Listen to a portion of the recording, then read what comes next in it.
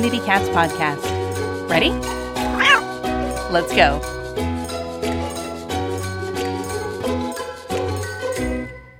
Welcome to the Community Cats podcast. I am your host, Stacey LeBaron. I've been involved helping homeless cats for over 20 years with the Merrimack River Feline Rescue Society. The purpose of this podcast is to expose you to great people who are helping cats daily, and hopefully you may learn a little bit more about what you might do in your own community with cats. Today we are speaking with Dr. Diana Newman. Dr. Newman has been involved in animal welfare for many years. Although her work situations have varied, her dedication to animals has remained the same. Dr. Newman practiced dental hygiene, served as assistant director of a low-cost health clinic, and for the past 15 years of her career worked at Western Michigan University as a program manager for grants from the state of Michigan and the National Science Foundation. After retirement, she became the director of the Berry County Animal Shelter, where she developed a comprehensive TNR program for the county. Dr. Newman lives in Battle Creek, Michigan with her husband, 2 dogs, and 4 cats, and depending on the time of year, usually several bottle baby kittens and fosters. Her 2 children, their spouses, and 5 grandchildren live nearby and are always in awe of the zoo, as they call it. Diana, welcome to the show. Thank you, Stacey. So I just wanted to touch base. You have a long history there in your bio, but can you tell me most specifically how you got started in animal welfare? I can. I would like to say it went all the way back to the time when my mother was feeding stray cats in the alley that ran behind our house. That may have been the real beginning. But actually, I joined a group called Alley Cat Angels several years ago, and they spayed and neutered lost, stray, and abandoned animals at a local vet clinic one night a month, and they did about 10 to 12 cats. And I thought, this is great. So, they have volunteer vets, and this is good. But as I kept thinking about it, 12 cats a month isn't quite going to cut it here. We have an overwhelming amount of stray cats in our community, and 12 cats is good, but it's not happening. I started a group called Companion Cats, and we also targeted lost, stray, and abandoned animals. There was no charge for the spay or neuter. People could come once a week and bring their animals.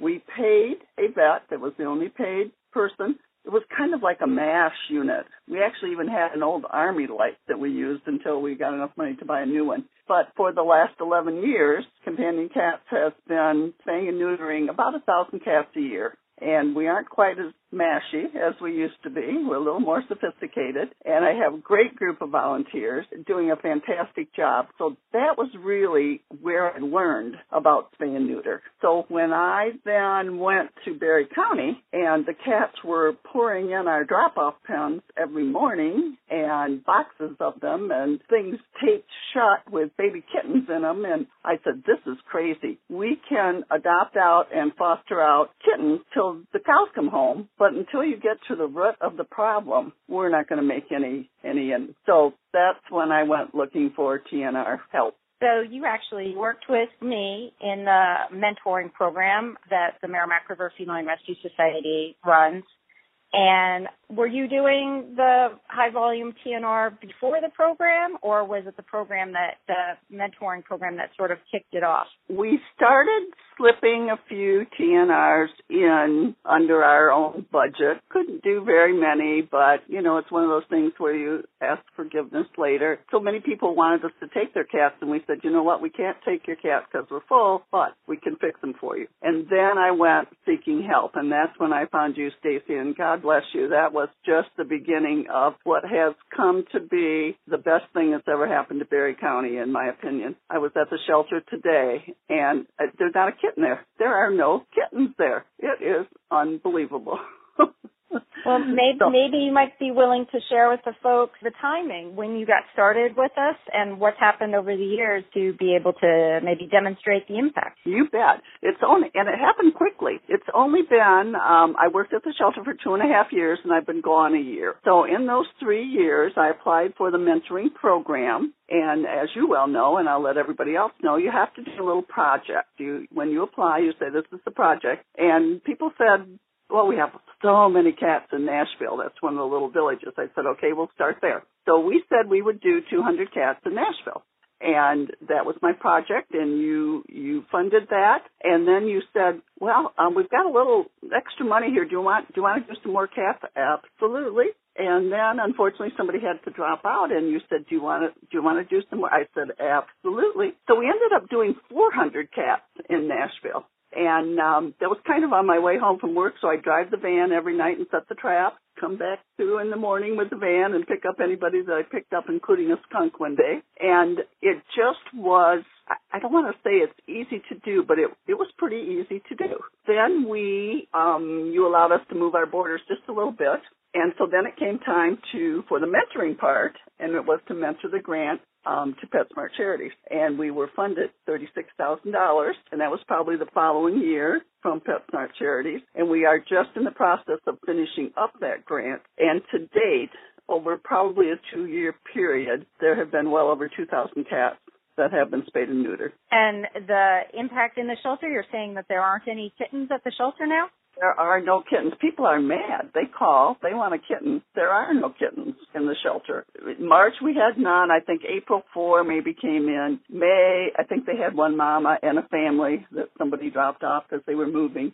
There are no kittens. We said, well, go to Kalamazoo or Eaton or Grand Rapids because they haven't gotten this TNR message yet that it really works. It's made a dramatic impact on the shelter. It sounds like you would encourage any other organization that doesn't have a TNR program to think seriously about getting one. No question. And that's one of the things that when I retired from the shelter, I began doing 2 things. One was feeding bottle babies. I love bottle babies. Although there are so many kittens, you got to take care of the ones you have. And so I've been feeding bottle babies. But I joined a statewide organization called the Michigan Pet Fund Alliance. And my reasoning for doing that was to be able to reach more people to talk about TNR. And here's how we did it, and here's where we found the money. We had to go to the commissioners, and we had to work out a deal among our vet because we didn't have an in-house vet. And all of the things, none of them alone are difficult to do. And when you put them all together, it really flows, and people start talking about it, and you start getting calls, and you start getting donations, which is a really important piece. I mean, we need these vets to help do the TNR. It was just, I have little cards I pass out to everybody. I cannot say enough about what TNR has done in Berry County, and I want to take that same model and do it in other counties. And Michigan Pet Fund Alliance is helping me do that. So do they have meetings or conferences? Thank you for mentioning conferences. They are a statewide organization, and their goal is to bring Michigan to no-kill. Well, you and I know that unless we get this TNR all over the place, we're not going to get to no-kill in the shelters. We've got to keep the cat out of the shelters to come to no-kill. They do have a conference every other year, and we happen to be having one this year, and it's called Getting to the Goal 2016. The date of the conference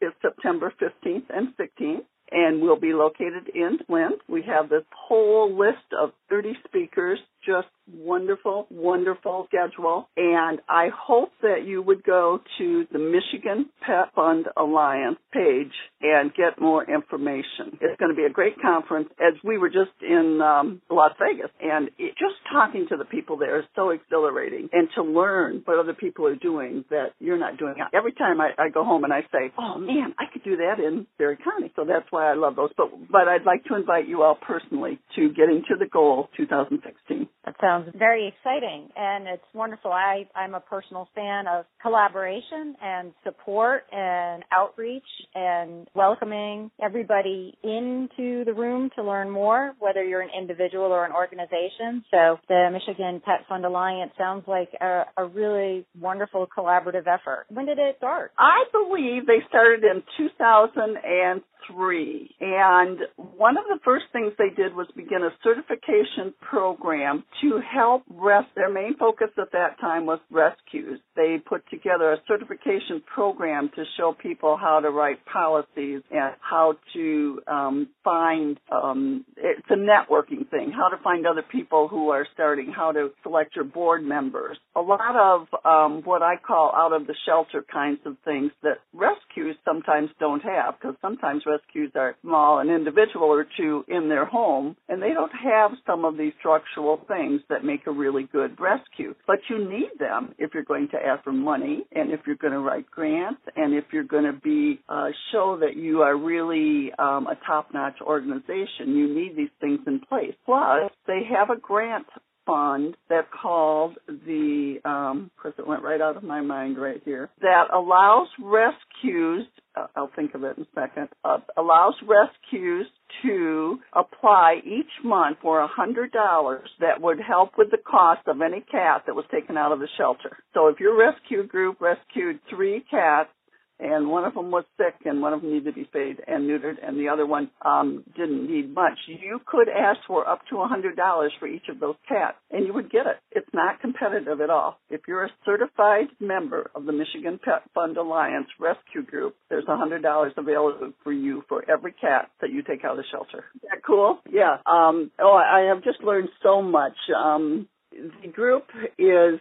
Nobody has been hands-on except me, so I hope that I brought kind of a different perspective into that organization. They're focused in the Detroit area, and I keep saying, guys, Detroit's fine. They have a lot of animals, and they all need help, but the rest of the state, some of it looks like Berry County, and there are some really good things that we can do for the rest of the state as well, and that's the reason for the conference, and that's the reason for their Facebook page, and right now we're talking with Target Zero. Stacy, did you meet them at the conference, Target Zero? Yes, I'm familiar with them, yes. And we're working with Target Zero and a group of Detroit-based rescues and shelters. And so we're hopeful that would be a successful endeavor soon. So when you're thinking about what you know from all of Michigan and thinking about community cats, what do you think are the greatest challenges in being able to have proactive P&R and all the other necessary programs that need to go along with a strong P&R program in the state? What are your greatest obstacles, do you think? My greatest obstacle at Berry County was the Board of Commissioners. So when I'm working with groups, and I am working with 2 or 3 different counties, you got to bring them in early. They've got to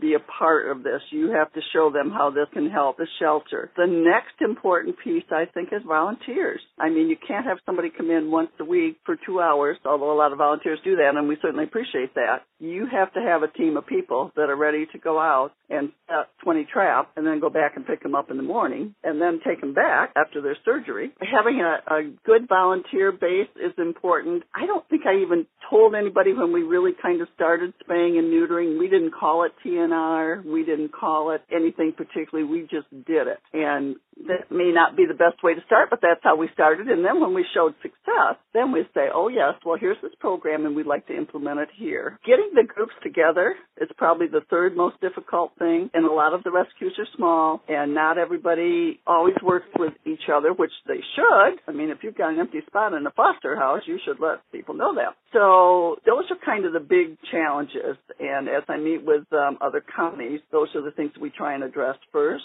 and then how to line up the vet to get them done and where to find some money, and, how many can we do, and how do we target an area so we make sure we've gotten that area. Like Berry County, we went house to house to house, township by township by township, and we're still finishing up the lower southern parts. If you want it to be successful, you have to get as many of those cats as you can. So if you saw a stray cat on the street, what would you do? That's funny because I've done this. First, I'd look and see if it was ear tipped, and I'd know if it was fixed or not.